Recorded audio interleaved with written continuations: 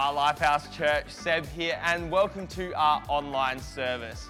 We're currently in our series called Origins, which is focusing on the book of Genesis. So strap yourselves in, get your writing utensils ready, because we're about to head to the message.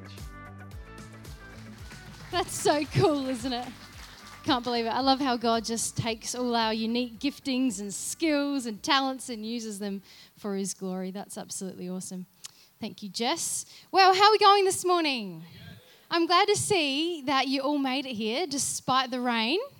The faithful ones who are here. No. Hello to everyone on the live stream. We love you. Well, we have been in a pretty cool series, I reckon, called Origins. Who's been here for all three of them? Or listened to all three of them? It's been great, hasn't it? Josh preached two incredible back-to-back messages right at the beginning, which were amazing. If you haven't heard them, go back and listen to them. And then Pastor Walter last week preached on Cain and Abel, another incredible message. And this morning when I was prepping for, well, actually I wasn't prepping this morning. I did prep earlier than that. But this week when I was prepping, I was kind of asking God, what should I speak on when it comes to this origin Genesis theme? And I really felt to talk about Abram. And, his name is also Abraham. God changes it later on in the book of Genesis. And I thought, you know what? I reckon I'll talk about him. He's kind of like this founder of the faith. But when prepping for it, Josh had kind of spoken with each of us who were speaking, and he said, I'd really like someone to speak specifically on Genesis 15. Now, Genesis 15 is a bit of a weird kind of book, and you'll understand it in a moment. But when he said that, I kind of thought, nah. That's a little bit too weird. That's a bit too hard. It's a bit too theological. So I'm just going to put that aside, let someone else do that one. But, of course, when I was praying and seeking God what to speak about, I felt Genesis 15. So we're going to give it a crack and see how we go. I actually have spoken on Genesis 15 before. I spoke on the first 6 verses. It's kind of like the non-weird bit of Genesis, the more popular bit. You might know the story. Abram at the time was in the tent, and he was having this conversation with God. He's like, God, what can you possibly give me? Because I don't have a kid. There is nothing you could give me that would make me joyful or excited because I don't have a child. He and his wife were quite old, and they had been unable to have children, and he was having a bit of a whinge to God. And God says, not for long. And he brings him out of the tent, and he says, look up at the stars. Can you count them all? And he says these words that, so shall your descendants be. As numerous as the stars are, so shall your descendants be. And it was this beautiful, exciting moment. And it says in verse 6 that Abram believed the Lord, and it was credited to him as righteousness. And that's the bit that we talk about. It's great, and I love it. Abram believed the Lord. He had great faith that even though his situation looked pretty bleak, he had great faith that God was going to change that around, and he was going to bless him and make him into a great nation. And you know what? I feel like I've had my own little Abraham moment with God when I was about 17. I was at a CRC conference, All Good Things denomination called CRC, Christian Revival Churches. We had the national director come here not too long ago, Pastor Bill Vasilakis. But anyway, we're at, got something in my eye. We're at this conference. And I don't know who said this, but someone came up to either Pastor Josh or Sam, maybe both of them, and he pointed over to me and said, that young girl over there, she's going to have a really anointed son. And they told me about this, and I remember just crying because I was like, at the time, I think all single girls kind of go through this, maybe guys. I'm not sure, but definitely I think all single girls kind of go through this moment where they're like, am I going to be single for the rest of my life? Has God called me to that? Has he called me just to this life of just loving him and never having a husband? And I was in that state where I was like, this is probably going to be my life. 17 years old, it's pretty hard. So when I got told that, I just cried. I was like, oh my gosh, this speaks of the future. This means that I'm going to one day be married, and I'm going to have this anointed son who's going to live out this legacy, and that he's going to, carry on the work that God starts in me. And it was this exciting moment. Obviously, not as exciting as Abrams. That was kind of pretty full on. But for me, it was exciting. So that's kind of what happens in verse 1 to 6. He gets this call, this dream for the future. You know, you're going to have heaps of kids. There's going to be this whole nation that is birthed from you. I'm going to bless you. You're going to be prosperous in everything that you do. And then it gets weird. Actually, no, it doesn't get weird. The weirdness is later. This is what happens after that. So that was verse 1 to 6. We pick up in verse 7. God says to him, to Abram, I am the Lord who brought you out from Ur of the Chaldeans to give you this land to possess. But he said, Abram said, O Lord God, how am I to know that I shall possess it? How am I to know? It's kind of this interesting switch that seems to happen in Abram. He's like one moment, yes, I believe it's all this miraculous stuff. I believe that God is going to do that. I trust it. I have faith. It was counted to him as righteousness. And then all of a sudden when God kind of boils it down and he starts talking about something specific, something, you know, tangible that could happen, all of a sudden Abram's like, yeah, God, I'm going to need a little bit of confirmation on that one. Have you ever said that before to God? God, how am I to know? Maybe you've been a Christian for a while and you know Jeremiah 29:11. That is on your toilet door. You know, you memorize that God knows the plans that he has for me, plans that prosper me and not to harm me, to give me a hope and a future. And you're like, yes, I believe it. I know that there is this great big future filled with milk and honey and lollipops and rainbows and everything that I could ever want. This perfect plan that God has for me. But when it comes to the specifics, sometimes I get a little bit worried. Sometimes we can get a little bit stumped on the specifics, wondering if I choose the wrong thing, if I make the wrong decision, is this whole big perfect plan that God has going to come tumbling down? And we can fear. We can worry about the future. Have you ever felt like that? When I had that word given to me about having an anointed son, I just accepted it straight away. I was like, yeah, I believe that that's going to happen. That's in the future. Obviously, that's not going to happen right now. You know, I'm pretty young and I'm not married and all that sort of stuff. Unless it's Mary again, you know, I think that's probably going to be in the future. I wasn't too worried about that. But what I did start to worry about was, oh God, how am I to know which person you want me to marry? You know, the kind of bit more specific thing that started to cause questions and concerns in my mind. I'm sure that someone might be able to relate with me on that. Maybe that's you at the very moment. Maybe you're single and you're like, how do I know the person that God has for me that will help me reach this bright, brilliant future that God has in store for me? Maybe you have kids and you really want what's best for them. And you're struggling thinking, okay, what should I do for their school? Should I homeschool them? Should I send them here? Should I send them there? God, how will I know where they need to go so that they can reach their full potential, reach this big plan that you have for them? You might understand that God is Jehovah Jireh, you know, the Lord God, our provider. Yet when it comes to choosing a career or choosing a job, you might be thinking, yeah, but which one is the provision that God has for me? We can get stumped on the specifics. Worry that with one wrong move, this whole thing is going to come tumbling down. And, you know, Abram seems to be a little bit in this headspace at this moment. He's like, I believe you, God. I believe this big plan that you have for me, but this land? Like, how do I know for sure that you're actually going to give me this land? Like, is there some type of contract? I need this thing that we're going to sign. Is there a land title that you're going to give me? Like, I need something, God, contract, anything. And God kind of says, you know what? I do have a contract. And so this is where it gets weird.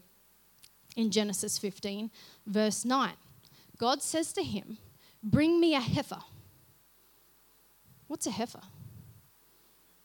A cow. Bring me a cow, 3 years old, a female goat, 3 years old, a ram, 3 years old, a turtle dove, not to be confused with a turtle, and a young pigeon.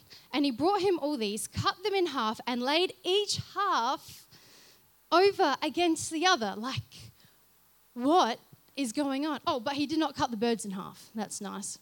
The birds of prey came down on the carcasses, but Abram drove them away. Okay, what is going on here? This is weird. If we were Abram in this story, we would be like, why do you want all these animals, God? Like, I just asked you for a confirmation, about this land, and you want me to gather all these animals. But Abram, he knew straight away what it meant, because it was part of their culture when it came to making a contract. Whereas in our culture, when we make a covenant or a binding legal contract, we don't get animals and chop them in half. Would you believe it? What we do instead is we sign a piece of paper. We sign a contract that says, yep, I agree to the terms that are on this. We don't say, yep, she'll be right, mate. We actually sign it. It's kind of this legal thing that happens.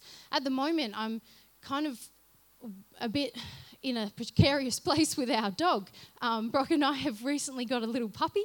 He's super cute. He's a rascal. He's called Bruno, a little German Shepherd pup. But the thing is, he's got this microchip in his ear. And at the moment, the microchip says that he belongs to the breeders. And all we need from the breeders is to bring this form, this contract, if you will, and ask them to sign it.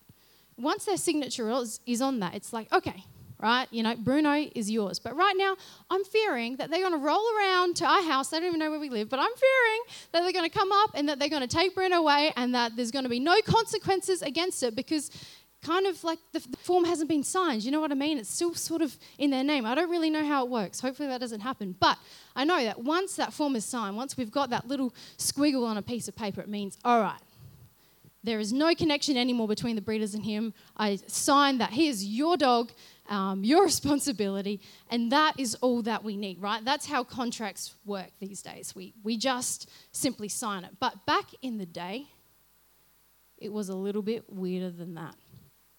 A lot weirder than that. They made a covenant by cutting an animal or multiple animals in half, laying them on the ground. And what would happen next is someone would walk between those pieces of animal, basically saying, if I don't keep my end of the deal, if I break the agreement that we're making today, may my body be like these animals. Very full on. I don't think you would do that when you were buying a dog because it would kind of be a little bit counterintuitive, slaying animals when you're trying to gain an animal. Anyway, that's what would happen. When you walked through the animals, that was the signature.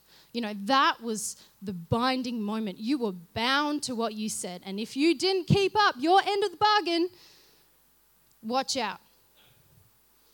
We read about this style of agreement in Jeremiah. So it's not only seen here in Genesis, it's also seen in Jeremiah. The people of Israel had made a covenant with God. They said, all right, we agree that on the 7th year, we're going to set all our slaves free.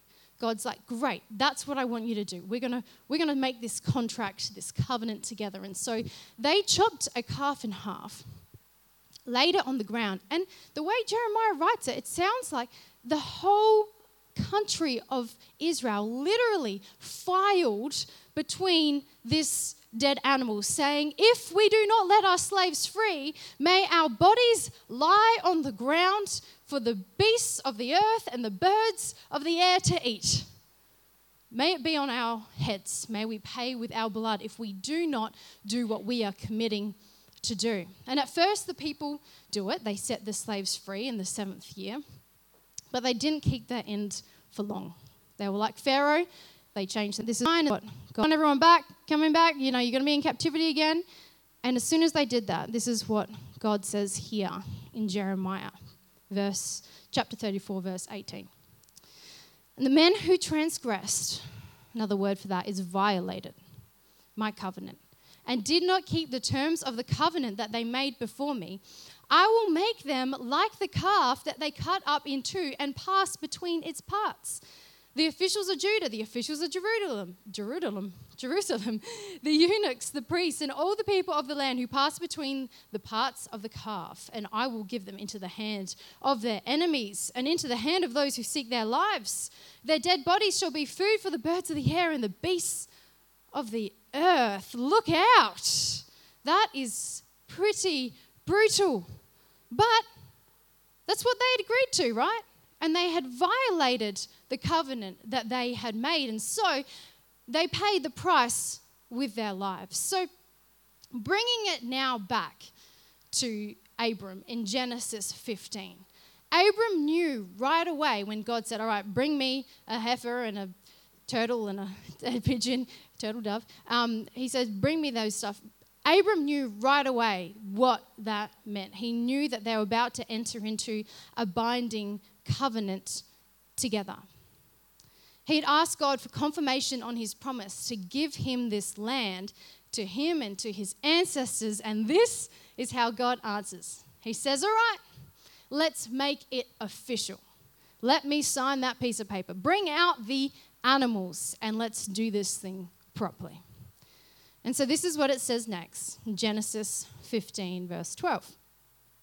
As the darkness over him, then the Lord said to him, know for certain that for 400 years your descendants will be strangers in a country not their own, and that they will be enslaved and mistreated there. But I will punish the nation they serve as slaves, and afterward they will come out with great possessions. You, however, will go to your ancestors in peace and be buried at a good old age. In the fourth generation, your descendants will come back here, for the sin of the Amorites has not yet reached its full measure. Now, this doesn't really sound all fantastic, but at the end of the day, God was still fulfilling a promise. He was spelling out what was going to happen. But the part here that I find really encouraging is that God says no for certain. How good is it to know something for certain? How good is it to have clarity? And we can find that in God. And so next it talks about how God makes the covenant with Abram. But before we read that, let's have a little bit of a look at what this covenant is actually all about. We get a bit of an understanding of what God was signing, what he was saying, yep, I'm committing to do this. In Genesis 12, verse 1 to 2, we'll read. Now the Lord said to Abram, go from your country and your kindred and your father's house to the land I will show you. And I will make you a great nation, and I will bless you and make your name great so that you will be a blessing. I read all through these chapters to see what God was committing to. And time again, you know what it said? I will bless you, I will bless you, I will bless you, I will bless you. I will bless you and your descendants. I'll make you prosperous. God is committing to this blessing. You could say God was committing to show Abram and his family favor and grace all the days of his life and beyond. That was the promise that God was committing to. Now, what did Abram need to commit to? Was he committing, yep, all right, those promises that you're giving me, I'm going to outwork them. You know, I'm going to make sure that I get this land, and I'm going to make sure I have a kid. So, you know, maybe I need to find a new wife or something. You know, that's not what he was committing to. That is not what God was expecting of him when they made this agreement together. We find in Genesis 17 what God was asking of him. In verse 1, it says for him to walk before him blameless all the days of his life. And then verse 10, it says that all the males will be circumcised, kind of as this outward sign that they are a part of the covenant. They were the two things that God really was expecting. He just wanted perfection. You know, it's not hard, is it? No, but that's what Abram needed to do. That was his end of the bargain. To walk before God blamelessly, to trust him, to believe him as he did at the beginning, believe what he said was true. So let's read what happens next. That was the contract. But remember, at this stage, Abram was in a deep sleep. Yeah? This is what it says. When the sun had set and darkness had fallen, a smoking fire pot with a blazing torch appeared and passed between the pieces. On that day, the Lord made a covenant with Abram and said, to your descendants I give this land, from the Wadi of Egypt to the great river, the Euphrates, to the land of the Canaanites, Kenizzites, Cadmonites, Hittites, Perizzites, Rephaites, Amorites, Canaanites, Girgashites, and Jebusites. I probably got 5 of them wrong, but that's what he said. It says that on that day, the Lord made a covenant with Abram. But hang on a moment. What was Abram doing? He was sleeping. Literally, Abram was sleeping through this whole thing. That's like getting married to someone and sleeping through the ceremony, right? It just doesn't make sense, does it? We read before in Jeremiah that not just God, but the people walked through that cut up animal to say, let it be my blood that falls if I fail. And they did fail, and so it was their blood that fell. It was them who paid the price with their lives. But that isn't what we read here. It says that Abram lay by these pieces. Extreme. God walked through them. What does that mean? Something extremely significant.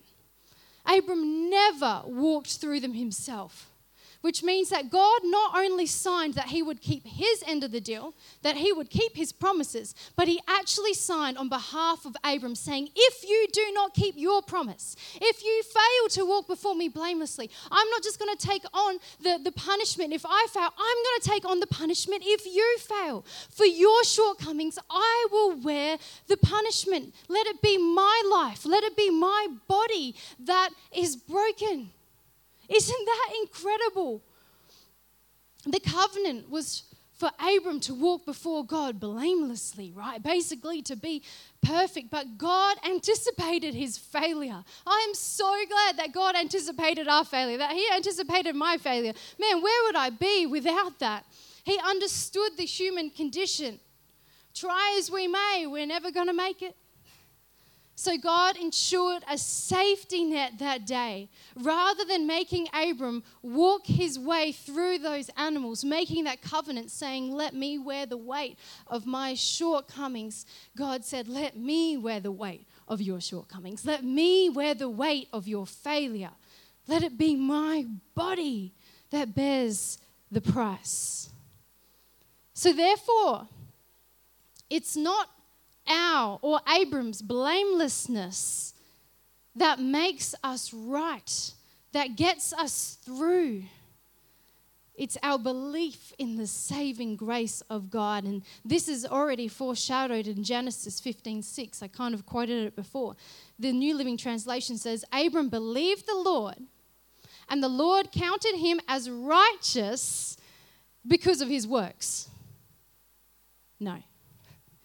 The Lord counted him as righteous because of his blamelessness. No. The Lord counted it righteousness, him as righteous because of his faith. It's never about our works. And sometimes I think we can fail to miss that. We might understand, yeah, okay, God loves me, he died for me, blah, blah, blah, but, I still need to make sure I work really hard. I still need to make sure that I scrub myself up and love people really well and serve my heart out and not swear and not drink and be faithful in my marriage. All those things are, very good things. But at the end of the day, that is never going to make us blameless before God. The only thing that will make you and I blameless before God is Jesus Christ and believing the sacrifice that he made. That is the only way. It's not us. It's him. Believing in him. Through faith that we are made righteous.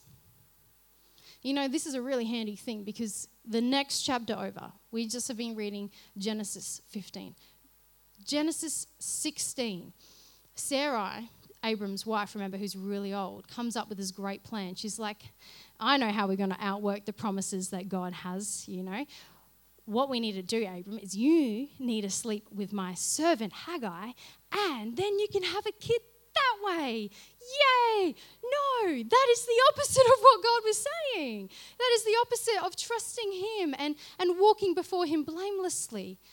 Yet, Genesis 16 verse 2, look, we hadn't even gotten to the third verse, and it says this: Abram listened to the voice of Sarai.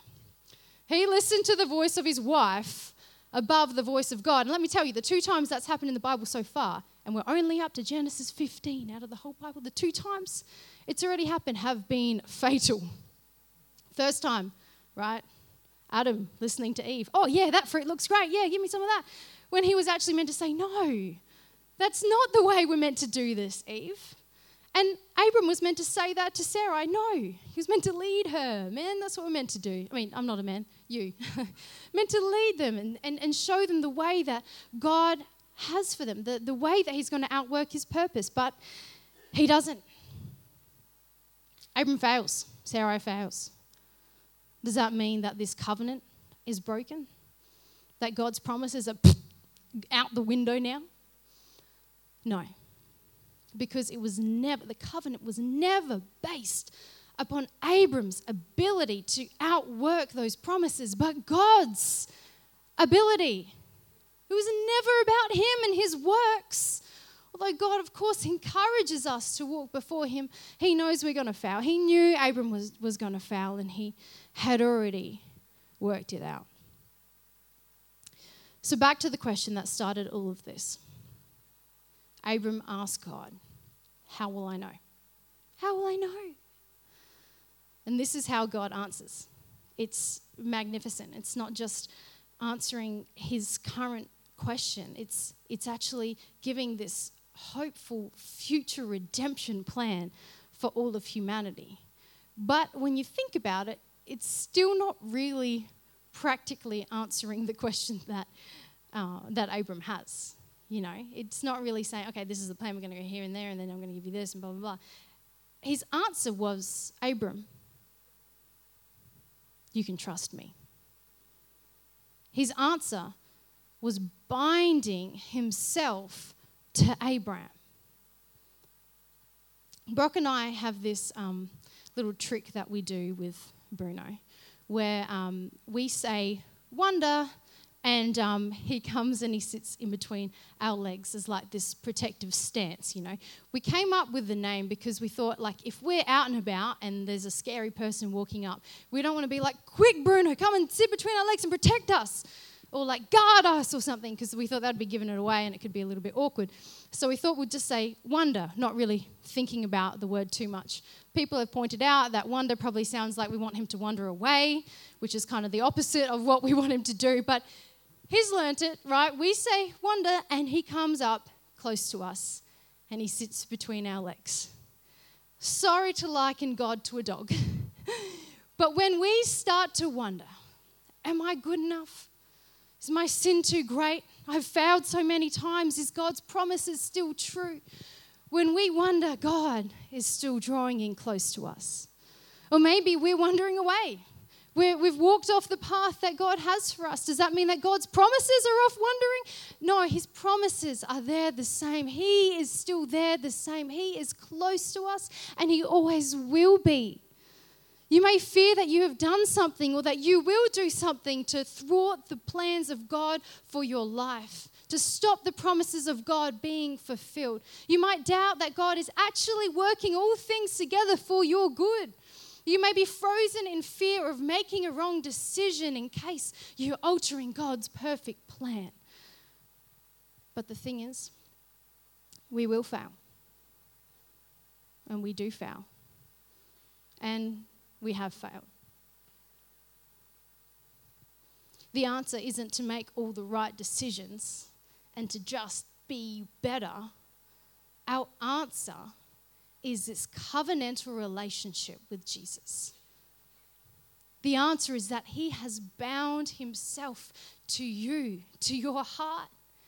And as frustrating as that might be when you're making a decision, oh, Jesus, that's the answer. It can seem a little bit frustrating if you're leaning, you're like, yeah, I'm asking, how will I know?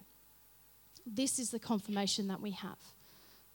Colossians 2, when you were dead in your sins and in the uncircumcision of your flesh, God made you alive with Christ.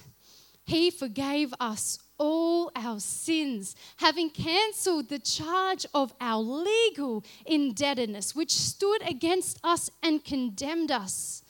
He has taken it away, nailing it to the cross. And having disarmed the powers and authorities, he made a public spectacle of them, triumphing over them by the cross. Do you know that you and I had a legal indebtedness that stood and condemned us? Do you know that you and I have broken that covenant? That we have not fulfilled our end of the bargain? That we have failed, we have sinned, we have made the wrong decisions. Yet every bit of that punishment that was meant for us was pinned on Jesus, was nailed to the cross that day when Jesus died for us. His body was literally like those animals that had been slain and broken apart. He said, let me wear that, let me carry that. In my body, let it be broken apart and laid out for the salvation of all. There became a new covenant in Jesus' blood that day. Once and for all, he paid the price of our sins and our failures, past, present, and future. Fear can flee. Fear can flee. For we aren't measured by our actions, but by this saving action of Jesus Christ. What is required of us now? It's the same thing. It's been required of us from the very beginning of our origin story. It's simply to believe. It's not to make ourselves great and to try and attain that. It's to simply believe what Christ has done. Jesus says this in John 6:29. The work of God is this. There is a work. What is it? To believe in the one he has sent. To believe. That is all that God is asking us to do. He's saying, I've paid the price. I've done all the work and I will continue to do the work. And all you need to do is to simply believe what I have said, what I have done. You just need to believe it. That is the work that he requires of us. You know, Jesus Christ has taken responsibility for every single one of your actions. You know, when Brock and I were buying our house, there was this moment where, you know, it's a big process if you've bought a house. It's a big process you need to go through. There's, especially your first home, there's a lot of things that you need to have, a lot of contracts you need to sign, a lot of conversations and emails and all sorts of stuff.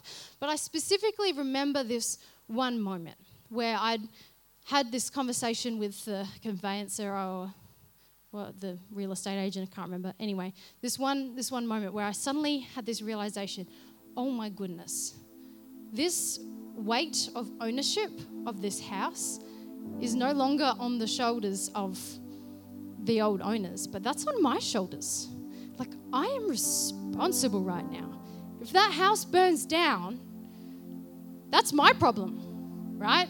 If the roof caves in, I'm the one who's going to need to pay for that.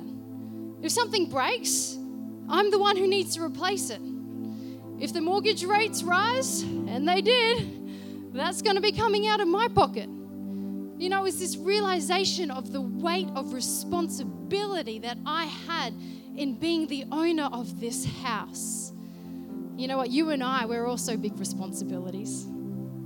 We are. We're like adult-sized toddlers who can drive cars and have jobs and have families.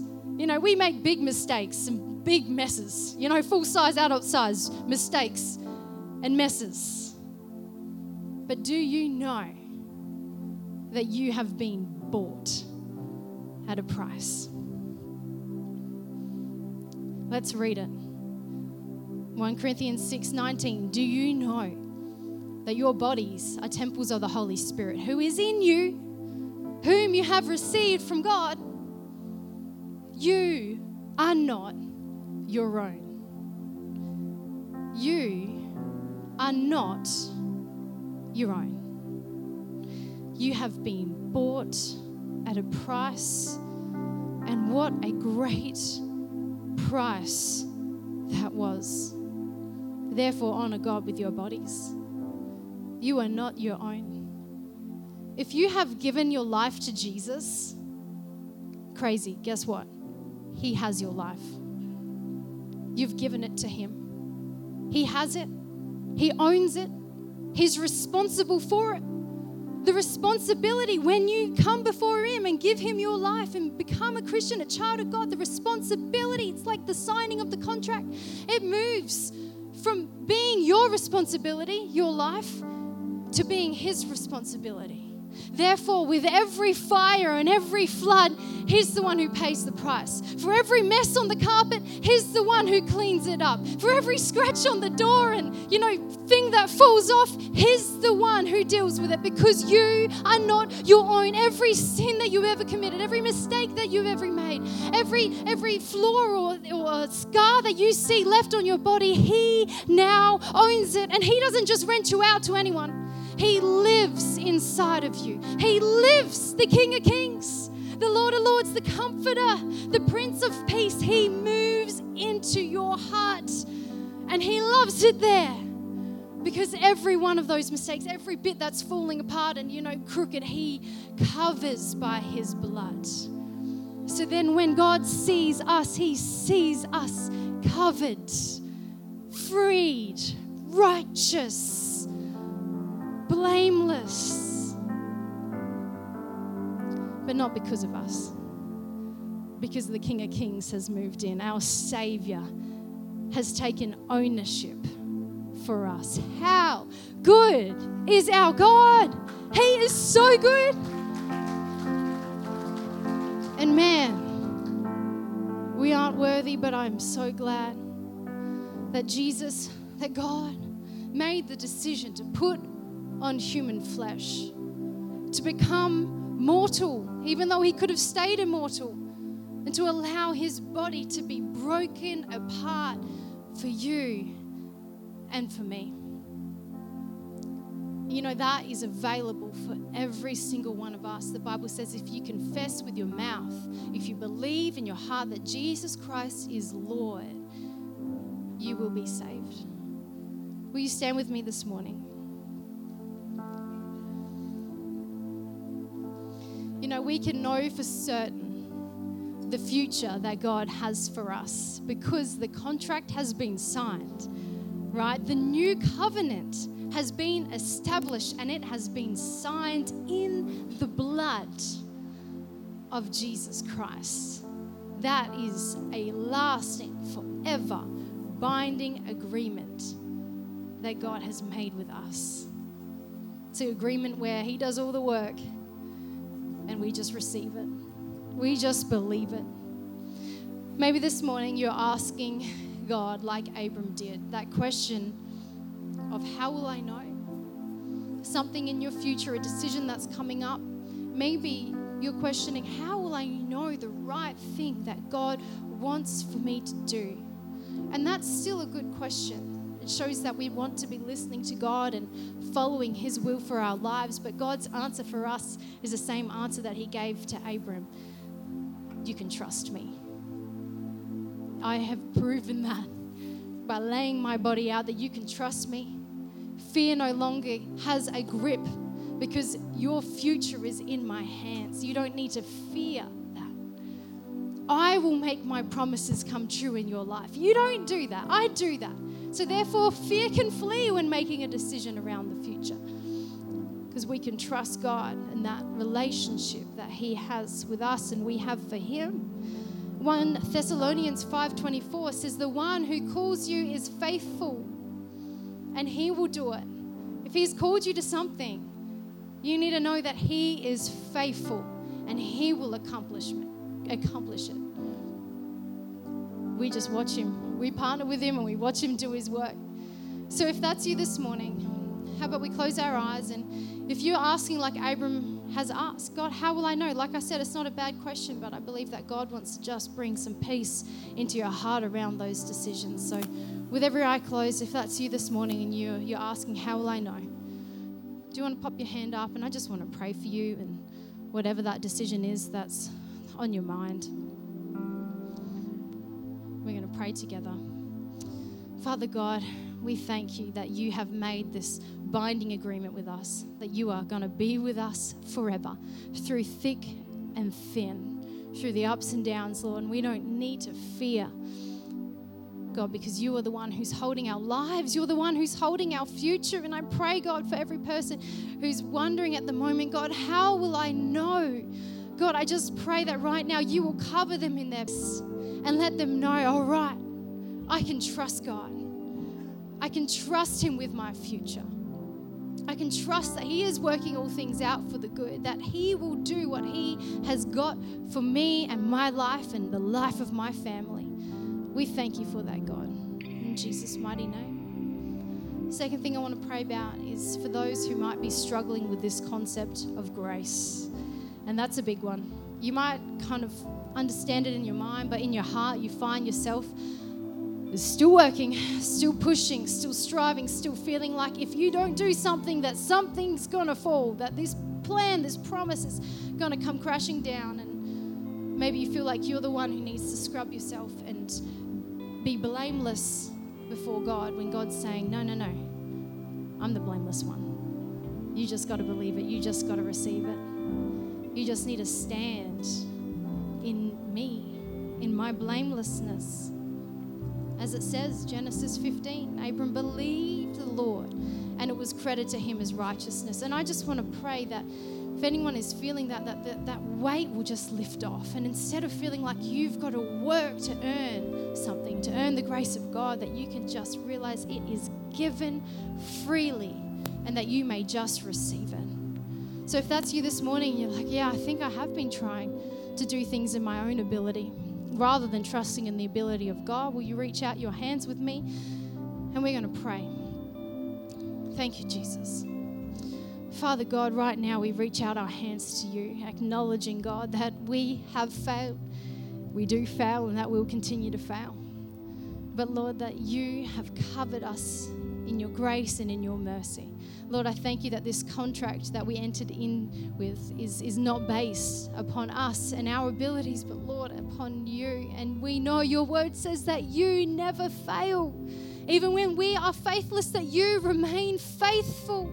And so, Father, I pray for everyone in this room this morning and those reaching out to you, that we will understand in a new way your grace, that we have been bought at a price, that we are no longer our own, that you own us and we can relax in that. We can relax in the grace that you have given us, God. I pray for any works mentality right now to flee in the name of Jesus. And for us to know, God, that it is by you and your grace alone, in Jesus' mighty name. And lastly, with everyone keeping their eyes closed, if you have never stepped into that covenantal agreement with God, the one where he does all the work and we just believe, and this morning you want to believe in your heart and confess with your mouth that Jesus Christ is Lord. The Bible says if you do that, you will be saved. And maybe it's someone watching online as well, and you can do this wherever you are. But if you have never made that decision to ask Jesus to come into your life, to be your Lord and Savior, to take ownership for you and your mistakes and your shortcomings, and you want him to take that ownership, well, this morning, can you raise a hand as a sign to God saying, I want to be your child. I want you to be my Lord and my Savior. Praise God. That is the best decision that you will ever make. And right now, we're going to pray this prayer together. And if you're praying this for the first time, this is the most exciting thing, that God is bringing you into the fold. He's bringing you into his family. Father, let's pray this after me. Dear Lord Jesus, every voice, dear Lord Jesus, I know I've sinned. I know I've failed. But I thank you for your grace. I believe you died for me and rose again so that I may have eternal life. I ask you now to come into my life. I receive your love. I receive your forgiveness. And I believe in you now. In Jesus' name, amen. Amen. Let's just give a round of applause. And that is, people who made that decision are so exciting. It's so exciting. And that is just the beginning. It's just the beginning. You've just entered into this relationship with God. And man, you know, there are highs and there are lows, but through everything, God is with you. You can be sure of that. So if you did make that decision, find me, find a pastor, find someone that you know has got a relationship with Jesus and tell them. Talk with them about it.